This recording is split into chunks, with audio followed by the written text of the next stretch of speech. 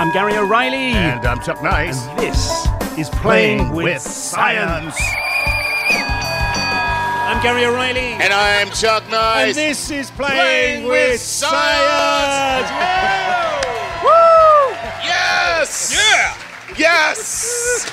And today, sports and science are colliding here in Austin, Texas for South by Southwest. We are so, yes! Give it up! Excellent. Great place to be, great festival, and we have some superb guests. One guy has basically done it all.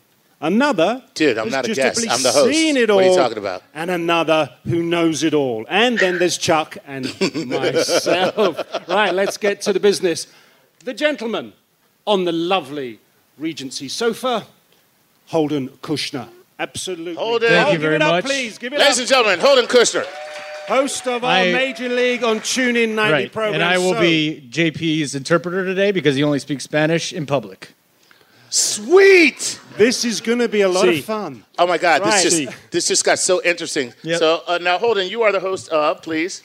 MLB on Tuna Live, we talk baseball, but science is really colliding with baseball now. So it's kind of cool that we're here doing this. Very cool. Very cool. Right. All right. JP And so the other guy sitting here who does not speak any English, Gary, who is this? Because he couldn't understand what I just said. I think there are people here that know who this guy is. JP Arancibia. Yes. JP. Yeah, well deserved. A man who has just in the last couple of months retired from Major League Baseball. A catcher. A man whose records still stand. You walk away from professional sport and you're forgotten very quickly. This man, that will not be the case. Just so you can make JP very comfortable, you can interpret this. Mucho gusto. Okay? He says, thank you very much, I think. Gracias. Yeah, no problemo. This is going to take an awful lot longer, isn't it? Exactly. Right, and joining us via video call is the one, the only Charles Liu, astrophysicist extraordinaire. Give it up, please. As always, a tremendous pleasure to be here with you guys. Chuck Liu, my friend, how are you? Hey there. Life is very good, thank you. Waiting for baseball season to start. I know you're a big fan, Chuck. You're like a huge baseball fan, aren't you? Love the sport. Yeah, Mm-hmm. man. All right. It's great stuff. And it really is true that the JP and other people who are at that highest level of performance in professional sports, their brains are working all the time to optimize things like angles, forces, accelerations, decelerations, a little bit of everything. Looking forward to talking about it. Very nice, man. Very nice. JP, did you know this about your own brain? Were you aware that your brain is always optimizing information? I know that my brain is more like a squirrel's brain. I can optimize. I'm here 1 second, I'm there the other. So I don't know. I have a very ADD-like mind, but I guess that I optimize it pretty quickly because baseball comes pretty fast, so you got to be able to do it. Right on. No, it's Did terrific. you, during your career, JP, feel that science had any role to play, or was it a case of that, you know what, this is what I do it? Yeah, I never thought about it scientifically until I started sucking, and then I had to start. Then I had to start really looking into why, other than just mechanics and understanding physics side of it. Now, obviously, in baseball, there's a lot of spin rate and trajectory, how you launch the ball, home runs, all these different things. So I think I was a little late to the party. That's why I'm 31, and I called it a quits. But it was still, now it's, like you said, the worlds are colliding, baseball and science and just sports and science in general. Okay, Chuck, let's bring Charles in and kind of break down exactly what JP would have gone through in his 9 to 5, right? Mm-hmm. Sitting there, hunched behind plate. Charles? Yeah, here's the deal. Fastball, talk me through it. Spin rates, everything. Fastball, 90 miles an hour. How many miles per hour, Chuck? Let's say 90. Okay. Nice round number. Nice okay, round that's number. a nice fastball. Although I understand, JP, you threw about 75, right? I threw about 75. Yeah, when we were getting killed by the Tampa Bay Rays. Okay, so now you guys are talking inside baseball right now. No. JP's one of the few privileged Major League Baseball players in history, both to pitch and to hit and to catch. Yeah, all in the same game. And catch in the same game. Did anyone in our audience know this about JP? Did they? Yeah. Actually, quite a few people do know this. This is a cool thing, Right. man. Holden. Yeah. Yo. Did he do it well? No, he was horrible. How did you do in your inning? I, in all seriousness, I did not. I knew that you would. I kind of knew you pitch. How did you do in that inning? Because 75 miles an hour ain't gonna get it done. No, actually, it gets it done because no one's used to that speed. So if you're under the speed, that's what works. So it was after the game. They're like, JP, so you were throwing knuckleballs, and I was like, no, that wasn't my fastball. I just didn't want to. But I gave up one hit, and then it's funny. Ironically, the last guy that I faced, Right. he was a guy that I played with my entire life through Little League, through the whole thing. And now all of a sudden I'm laughing because this guy that I'm about to throw a ball that I'm praying, like, please don't just hit me. That was the only thing I was scared. Is that I'm used to wearing equipment. I'm like covered up. I was like, please just don't hit the ball back at me. You know? And I got out of the inning, and then, of course, after everyone's like interviewing me about, how'd you get these guys out? I'm like, dude, it's because the hitters wanted to get out. Whenever I faced a position player, I was like, okay, this is a lose-lose situation. You hit a homer, everyone's like, dude, you're a D-bag. Like, you just took this guy.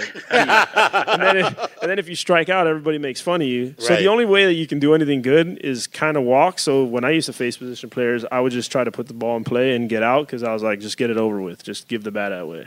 Nice. That's so sweet. Right. That means your career ERA is 0.00, isn't it? That is correct. That is. Good for you, man. Yeah. Way to go. Okay, I'm sorry. Where were we? Okay, JP's crouched. Yeah. He's crouched behind the plate, 90-mile-an-hour fastball coming toward him, 60 feet 6 inches away. That's 0.46 seconds for him to react. Okay? Now, he's got to set up a target, but if something happens, if the guy throws low when he was expecting high, if he throws inside when he's expecting outside, he has less than half a second to jump in front of this ball. And the first question I have for you, JP, something that I've wanted to ask catchers for a really long time.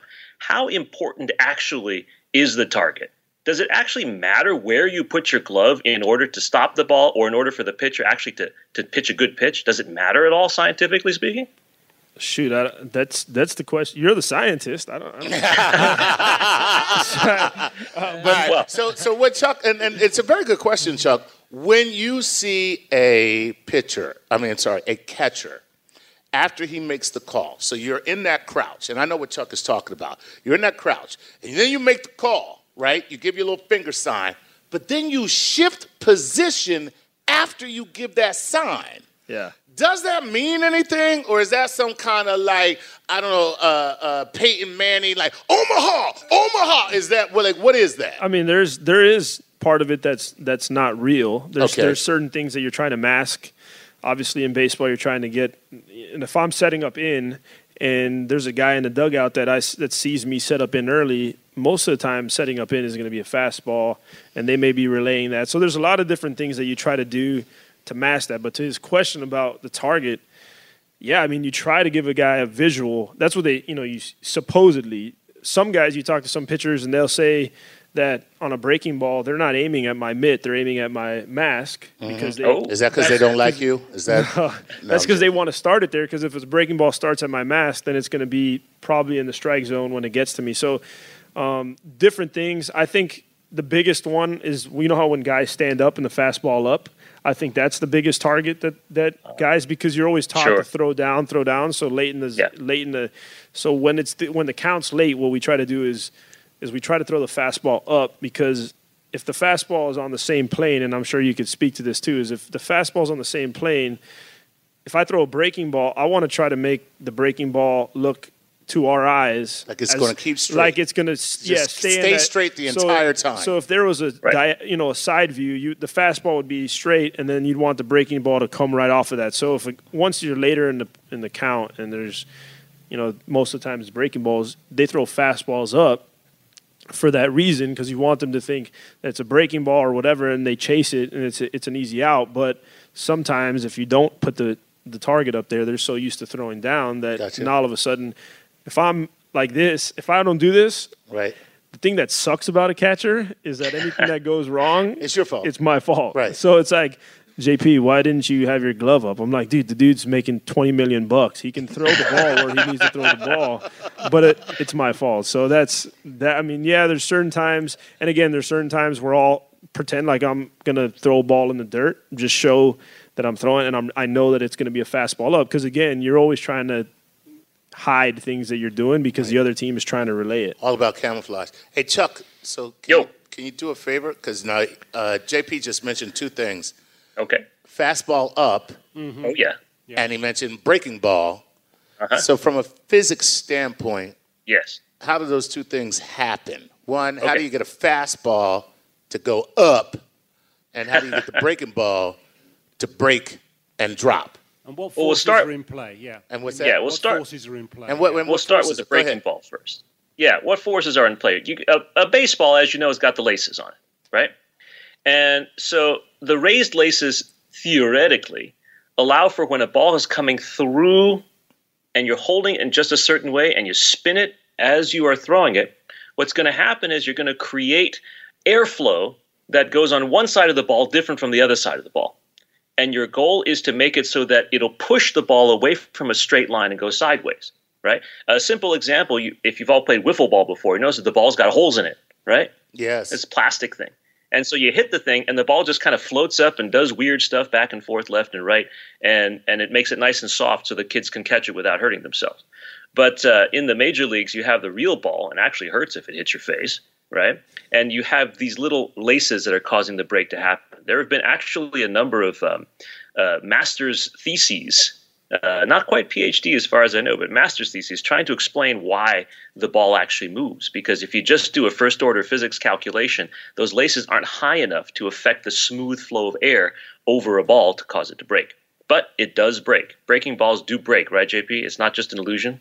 Yeah, and to bring up to that point too, and I'm sure you can answer this, is how there quite a bit of like people who watch baseball here. Is there anybody that watches baseball for the most part? All right, Baseball fans? Yeah. You guys ever? Right on. Well, you guys ever realize? Let's say when a ball hits the dirt, do you guys realize we always throw it out? Have you guys I've ever seen noticed that? Or a ground ball, they throw I just thought Major League Baseball was extremely wasteful. No, we are economical, but so what happens is scuffs on the ball, right? So if I get a ball in the dirt, right? Pitchers used to tell me like don't throw it out until the umpires like throw it out, because what happens is, and you could speak to this, is if the ball's scuffed, which scuffed means on the ball if there's a scratch on it, right. or some guys scratch it themselves, which is also known as cheating. Yeah. But, Wait, who was the guy who used to have a little Phil piece Niekro. of sandpaper in his glove? Phil Phil Niekro. Niekro. Phil, Phil Phil, Niekro. why Famous. you got to be black, man? What's up? yeah, hey, that's messed No, I'm up. joking. Man. Phil Come Niekro. on. He's quite white. I know. But that's So no, really. But yeah, and so he was actually caught like taking a little sandpaper and. well. So what happens is there's some pitchers that know how to use that, and then what they do is they put the scratched part of the ball a certain way depending on which way they want it to move. So there was pitchers that I knew if there was a ground ball, or if I was throwing a ball down to second, if I can skip it and get it to be scuffed, I would call a pitch, and I could tell instantaneously that the ball, without looking at it, that it was scuffed, because I knew the ball wouldn't move. His normal fastball wouldn't move, or his normal cutter wouldn't move the same amount. That's if insane. not, so that's why when you guys watch the game and you're like, dude, why are they always throwing all these balls out? It's because literally these guys are so good, and you can speak about the physics, but as soon as you get a ball that's scuffed and all of a sudden the ball moves 2 inches, if it's scuffed, it goes 4 inches. Yeah. Which is a huge Wow, difference. that's a lot of movement. That's a big difference. Yeah, it's like kicking the valve on a penalty shot in soccer, right? You're just causing the ball and the air to interact in an unpredictable way based on the fact that the ball is not perfectly spherical. Now, the rising fastball, Chuck and Gary, that's the question I want to ask JP also, because physically you're not supposed to be able to throw a rising fastball. All right. Now wait a minute. Are you saying this as an actual physicist? Yeah. That From a physics perspective, when you are throwing a fastball, see, the mound is a little bit higher than home plate, Okay. right? So when you're throwing from the pitcher to the batter, into the batter's box, well, not in the batter's box, hopefully just in the strike zone, right? You're actually throwing the ball downhill a little tiny bit, right? There is literally no way to cause the ball to go upward. So a rising fastball, most physicists are quite certain, is actually an illusion. It's just a fastball that doesn't go downward. And so it looks like it goes upward. And I would love to ask a major league player who has experience, if actually a ball, to his knowledge, JP, has ever actually dipped down and back up again purposefully? No.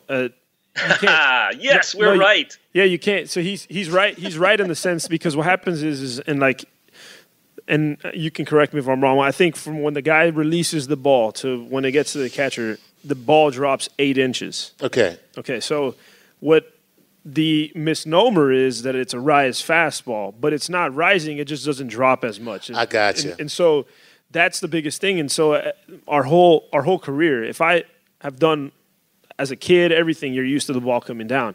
If I can find somebody that spins the ball at a high enough rate that the ball doesn't drop as much as it would normally drop. Yeah, because the eyes, eyes, I'm just used to, again, and like you said, we have 0.4 seconds to make a decision. So literally, when I was hitting, I mean, you have to trust your eyes. So as soon as this ball comes out, what's coming to your head, other than the squirrel stuff, what's come into my head is like what it's doing, where the ball is going to be when I swing. How am I going to make contact? Right. So what these guys do, and this is why guys that are throwing 90 miles an hour, they blow guys away compared to a guy that's throwing 98, because the guy that's throwing 91, out of his hand, you might think is going to end up here when it's ending up here. So really the rising fastball is just a not dropping fastball. That's the real name of it, the not dropping fastball.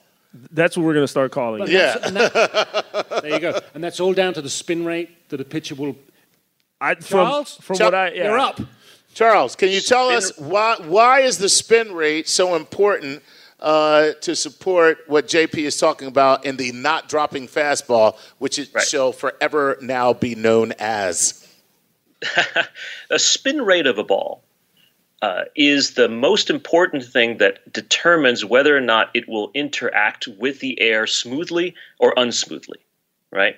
JP was saying also, after the spin, there's nicks in the ball, scuffs, or say the laces and things like that can make the difference.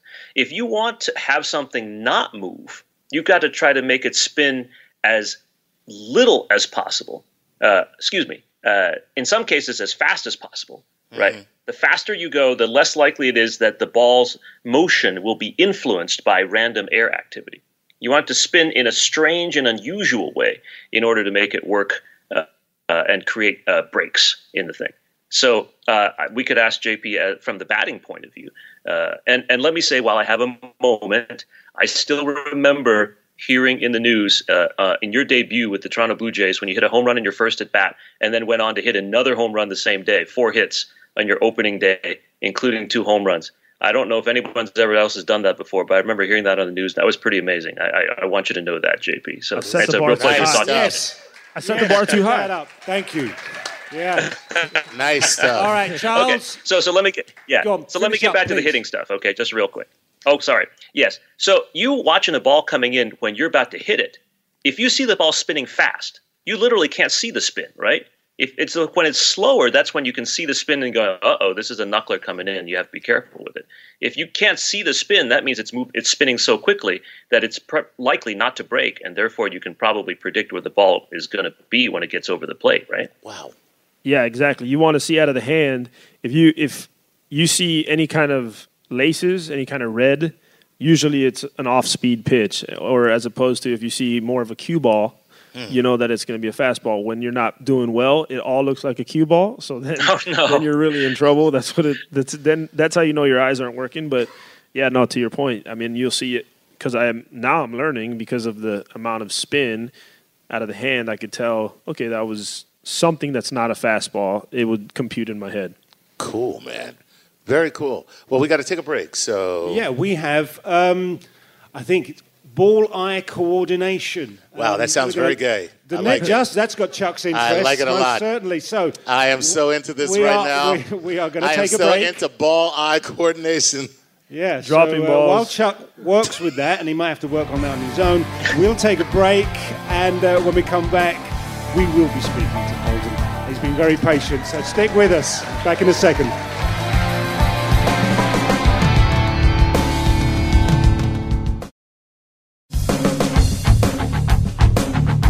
Welcome back. Yes. Thank you.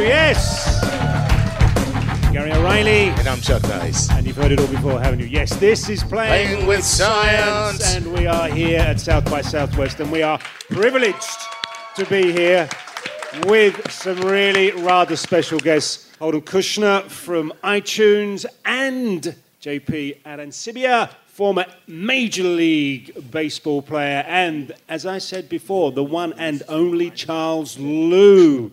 Right, talked about pitching, Charles. I think JP's got a little bit of an interest in batting. 80 home runs, by the way. This man here, total envy. Yeah, total 80 home runs. envy, 80. But holds the record. Still holds the record for what? 23 home runs for the Toronto Blue Jays as a catcher? Yeah. That still stands, right? Still stands. Okay. 23 in Not one bad. season. Incredible. And as Charles alluded to before the break, on his Major League debut, first ball home run. Wow. What do you think when that happens? Like, okay, so it's your Major League debut. It's your first at bat. You get up there and you pop a home run. Do you just say to yourself, like, damn, it is all downhill from here? Yeah. No, I remember I was not really nervous. I was just ready for the opportunity. Yeah, because it's been a long road to get to Yeah. a Major League game. Yeah, I mean the minor leagues and all these different stops that we have in baseball that Yeah. unfortunately people only see the major leagues. There's a lot The of New great- Hampshire Fisher Cats springs to mind. Yeah, let's not talk about, but Las Vegas was where I was at the longest, and that's where I almost died a few times, but it was worth it. It was Worth pretty it. It's a fun. long journey. Totally But worth what it. about Yeah. that? Anyone have that dream? First ball, home run, Major League? Because if I was a baseball player, hand up, I would have had that dream. That's the reality. It's incredible. Now, you talked to us during the break about density of wood. Yeah. And, all right, pitch that question. No pun intended, it was really. To Charles. Go for it. All right. Well, when I went through my struggles, so I started struggling a little bit, and I actually thought that I would use a lighter, smaller bat, that it would help me. And a hitting coach told me, you're a power hitter. Mm-hmm. The bigger, harder, heavier, more dense wood would be more useful for you. That's what I'm saying. I knew that was coming. I Of knew course, that come was on. coming. You can't say all those words together and not expect me to do something with it. And so, honestly, I started using it, but mentally I couldn't adjust and say, man, if I use a heavier bat, I always thought it was going to slow down my hands. It was going Right. to do this.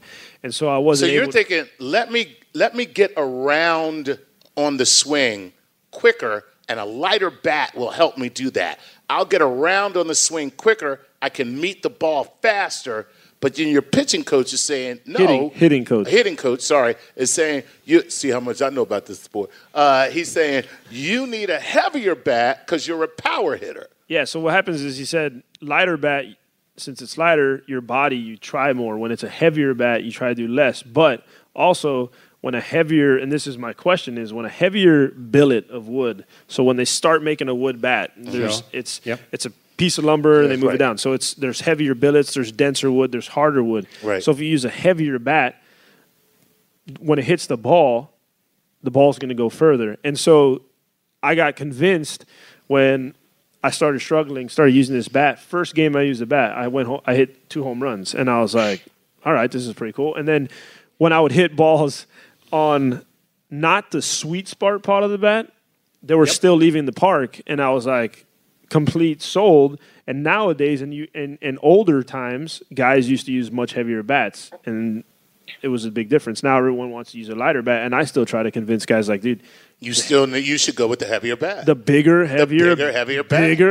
bat. Yeah. Everybody knows once you go Everybody- bigger, heavier bat. Okay, knows. Charles. So that's our question. Chuck, Okay. tell us All your right. feelings about big, heavy wood. It's just got weird. You couldn't Well, resist look, it, could Chuck, you? couldn't you are resist. the expert here on good wood, but I can tell you a little bit about the wood that goes in a baseball bat. The thing is, of course, the major leagues have rules, right? Just like the NFL requires you to inflate your balls to a certain pressure, whether or not you want to. Okay. The same is true with baseball bats. You can only have a certain length, certain width, certain amount of pine tar, certain density, things like that. Okay. And you may remember there was a controversy some years ago about people putting cork in your bats. Right. You open it up, you put some spongy stuff inside, and you cap it off, and you make the ball bounce a little bit off of your bat a little bit more. So here's the physics, right, JP? Your batting coach was correct in that if you have a heavier bat, you swing it around and you are creating more momentum in your bat so that when you transfer that momentum to the ball, when you hit it, it will go farther. The problem, of course, is that it requires more torque. You have to generate that extra turning of your wrists and your arms, elbows eventually in order to move that bat head fast enough to transfer that momentum, right? The main issue is the matter of contact. If you can contact a ball pulling while swinging a thicker, heavier bat, your heavier bat is going to work for you. If you can't get the bat around, though, if you don't have the arm strength, if you don't have the wrist strength, then the heaviest bat in the world isn't going to help you because that fastball is going to blow on right by. Does that make sense? Yeah, it does, because that's what his coach was saying. You're a power hitter, therefore you need the heavier bat. It makes sense. Yeah, and to his point, there's guys, I mean, there's different gifts. Guys have I was always able to hit a ball far. And so that was my gift. There was guys that can't hit a ball far. Some guys can throw hard, some guys can't. It's just genetically whatever they have. But that was one thing I always – and so when I was able to start using those heavier bats, it really made a huge, huge difference. I got a quick question about balls myself because JP's been hit many a time being a catcher, right? I mean, you go down, you get hit square. So just for you, which hurt worse, getting a foul tip in the cup, or was it just a ball that hit the dirt and came up and hit you square on? Oh, can you share a story with us? I have a great story I know about you that, do. actually. Yeah, so are you comfortable? yeah, density. Density. For the dudes will understand this a little bit more, I think. But so first off, there's this thing called the Nutty Buddy. You guys should check it out. It's actually a cup.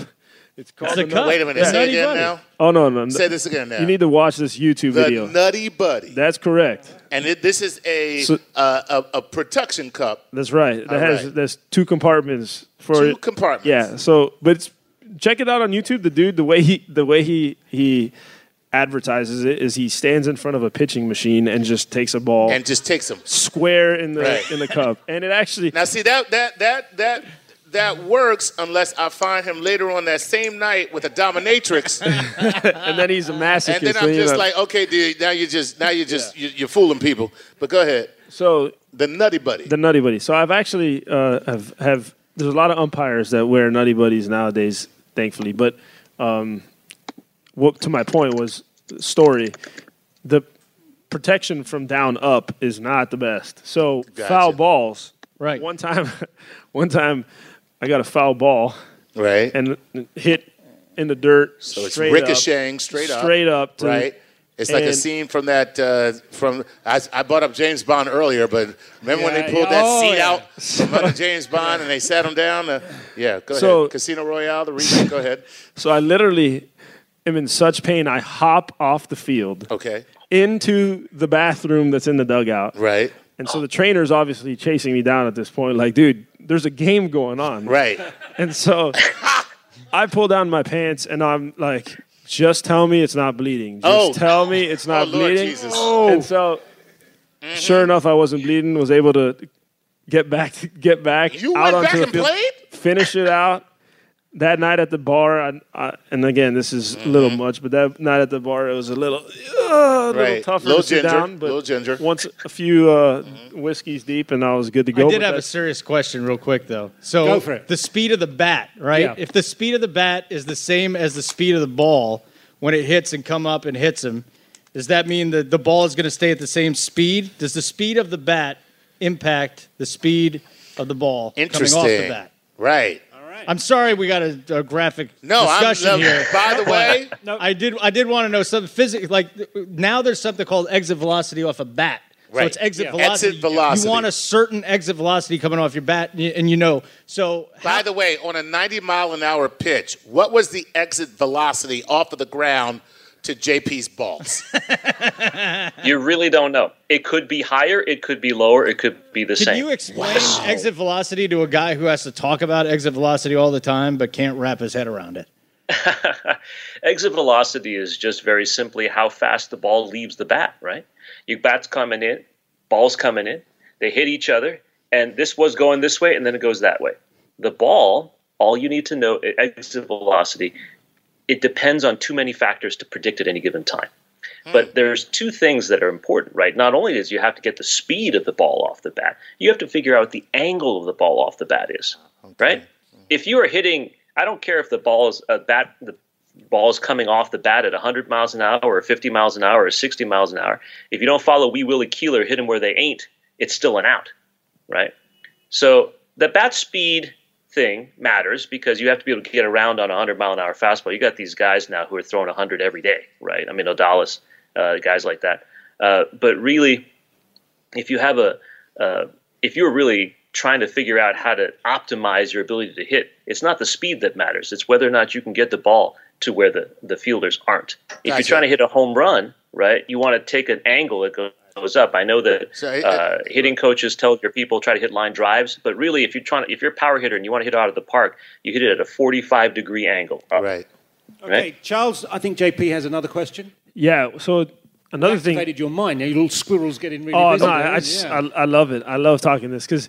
So then, some of the furthest home runs I ever hit, I realized in the barrel, the seams were indented into the bat, and so there's a miss. I don't know. They always used to say you caught a seam if you hit a ball a super long distance.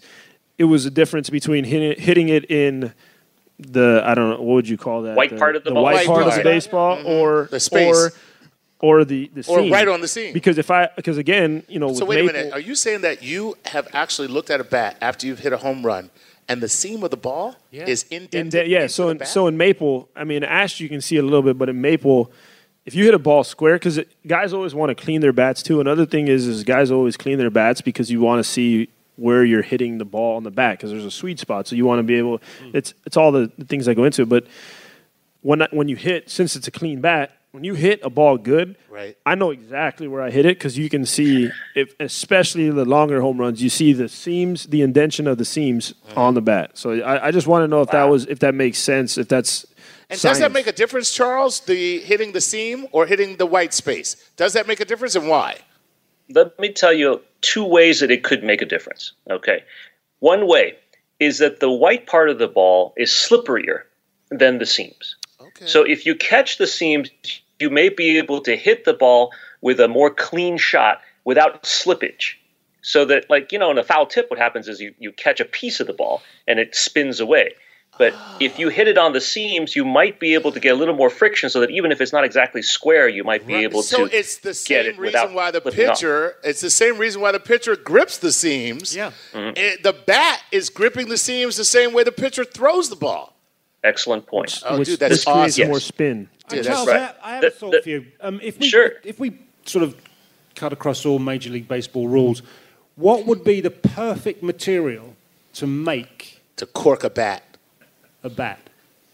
So as a power What would be hitter like JP could do his thing and not worry about it. Tell us from an astrophysics If- standpoint, Yes, how can we please. cheat best at this game? If I want the perfect bat, I would actually use an aluminum bat. Really? JP, you probably remember from college, right? That ball would just fly off that aluminum bat. Yeah, it's scary. so and- why and is that? we were- JP, by Well, the way, it's the- when you were in college, did you love playing with an aluminum bat? I was a huge aluminum bat guy in college. Yeah, Nice. really big fan. Silver shiny, very nice. You're taking this in another direction, Mr. Nice. You are. Okay, You, see, you got that's your a- own that's a little whole- show going on. Not a good word. Okay, Your never mind. own little show I going didn't off do up it this here. time. JP did that one. I'm No, I sorry. obliged. You started that. Look, I'm going to have to separate you two. But no, seriously, why is aluminum such Yeah. a great material and why does it work better? okay, aluminum is very light for it's still heavier than wood, right? Denser than wood, I should say. Yeah. But you can make it kind of hollow. The typical aluminum bat isn't filled all the way through with aluminum, so you've got some space in the middle. So you've got this sort of ability to ricochet, bounce back and forth a little bit, that elasticity, right? That was the second point about hitting the ball in the laces that matters, right? Because as JP was saying, you hit the ball in the laces. What you're getting is a little extra compression, right? The laces are up by a fraction of an inch. And if you hit that lace just right, get a little extra compression, you have a little bit longer to transfer more energy from the bat to the ball, and therefore you can get a better launch of the ball. It's basically a spring load is what you're saying. Yeah.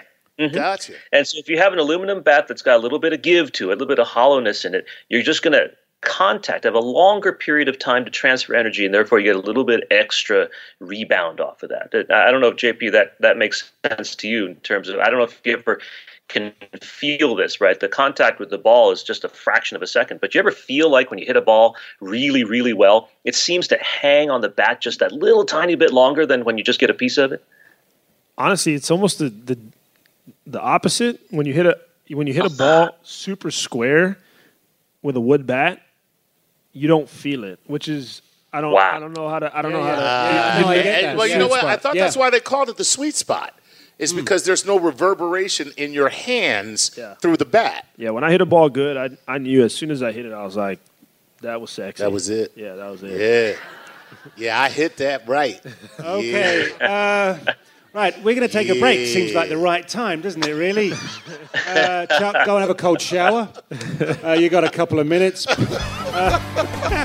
Right, we'll have some sexy baseball when we get back. Stick around.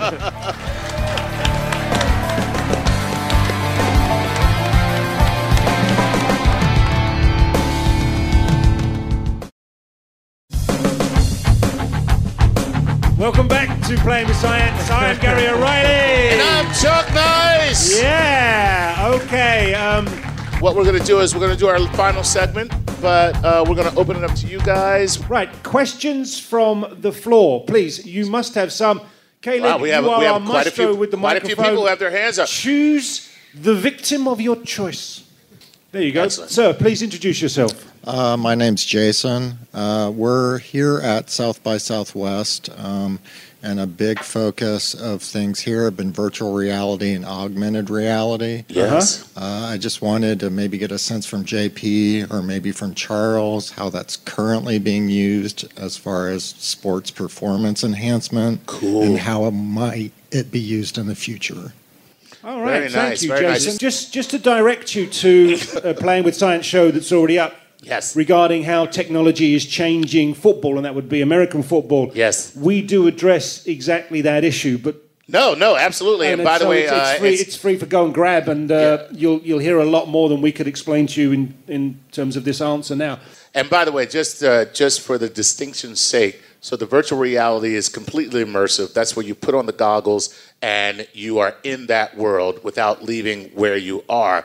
The augmented reality is Terminator. So remember Terminator when he landed and he looked around and was like, and he saw all the different stats. That's augmented reality. So exactly what you said is great. So Holden, what is MLB doing with that? Well, right now it's more viewing, and it's not virtual reality whatsoever, but they're doing real-time analytics. Okay. So what we're talking about route efficiency. Now, route efficiency would be a guy playing the outfield.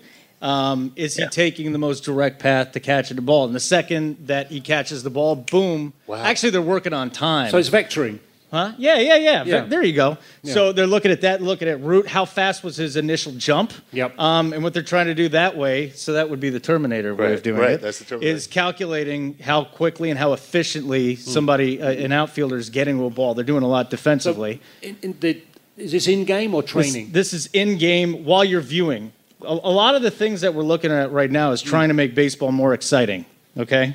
And seriously, I mean, it's No. It's maybe not so much exciting, There's but a bringing lot it of into nice bats. there are a lot of nice cats, but the biggest knock on baseball is it's boring, and we're trying to get more people involved in it. Listen, into a Holden, you had contemporary me at environment nice because Right. every other sport like NFL and soccer are using the GPS trackers. They're using the radio transmitters and the microchips in the pads.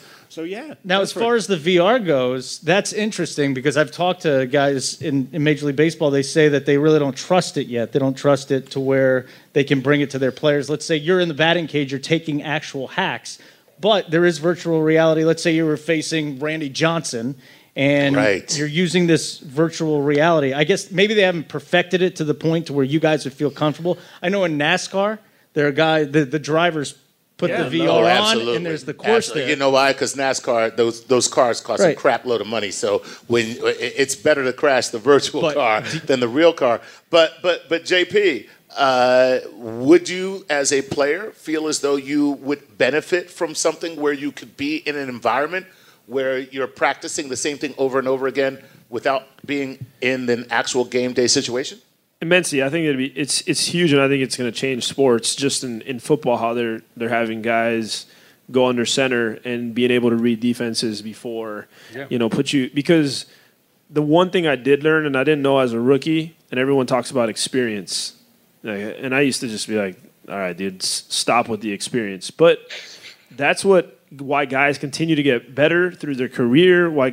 Because the more times that I could see a pitcher, so if I face a guy 10 times, 20 times. That's why some of these veterans, people are like, why are they so good? Because when I face a guy 50 times, unless he completely invents a new pitch, I know everything that he's got. And so if I can sit there and watch what this pitch does over and over and over and over, it's going to make a huge difference. Now, like to your point, is how real is it? Because I don't want to be able to sit there and watch all these things, and then when I get into the game, not be the same thing. And then even to the point of, and this is scientifically, Charles, is when you're thinking, they always say when you're thinking it's too late. So if I'm in the box and I don't trust my eyes and I have to think, okay, is that this, or the other, I'm done. I got no chance. So another part is being overinformed, and that's the thing that, for baseball.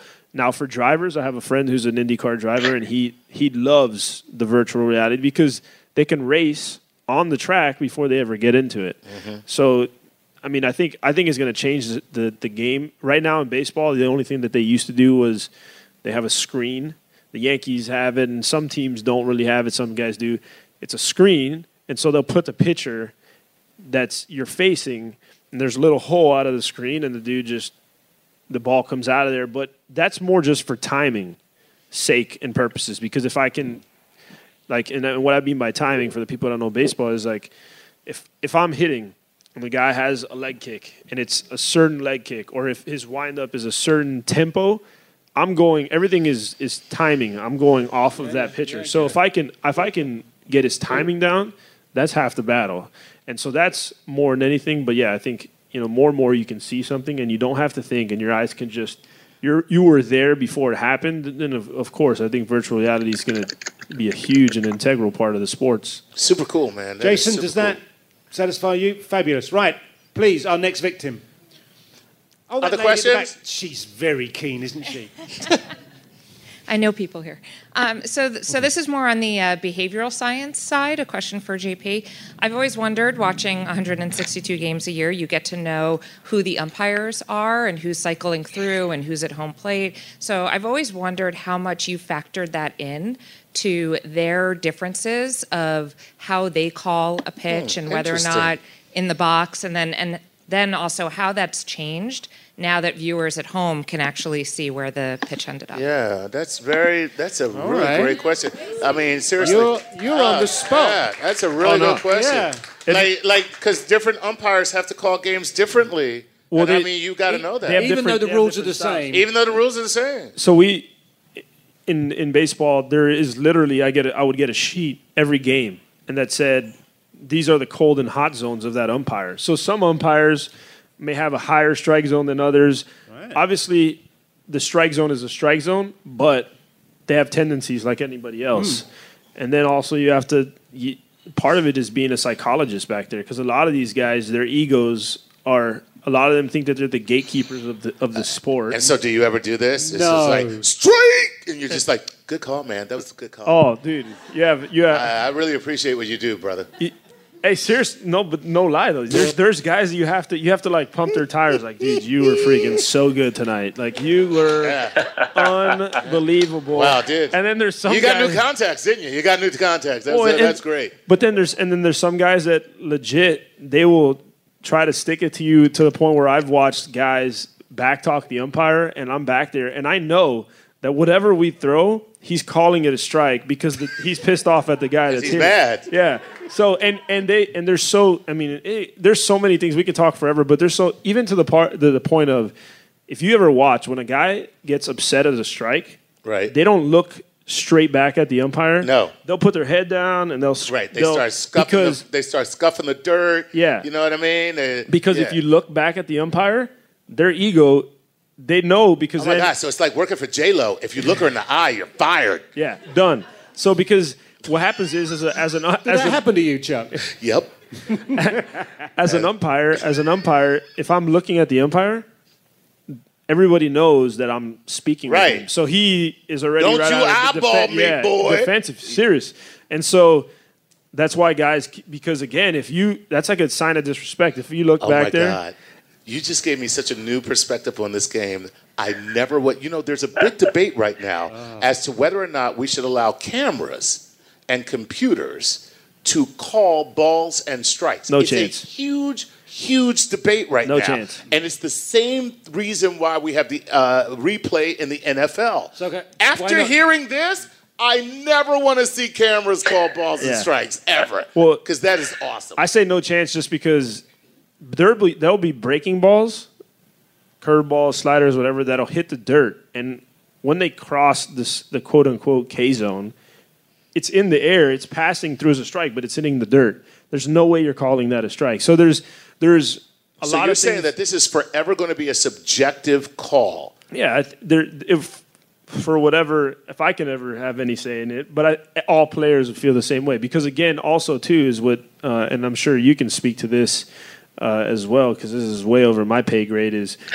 an education is, we've been talking about moving the strike zone up or down, correct? And part of the reason, because they think that moving the strike zone up is going to make more contact, which it's harder to hit a ball up than down, which that's one thing that they're completely wrong on. But the other one is the reason why that I think they're trying to move the strike zone is because literally, if you watch the K zone, there'll be pitches that'll pass through at the bottom of the strike zone that hit right behind home plate. There's no way that could be a strike, but for what they have right now, that's a strike. So there's a lot of things that still have to be ironed out. But again, I wish that they had us mic'd up because it's and then especially when I'd pay extra for that. and then too. when I'm not happy with the umpire, then it gets more interesting and more they fun. might take you And off what do air. you do when you're not happy? Do you say stuff under your breath? Do you just? Oh like, no, I wear what?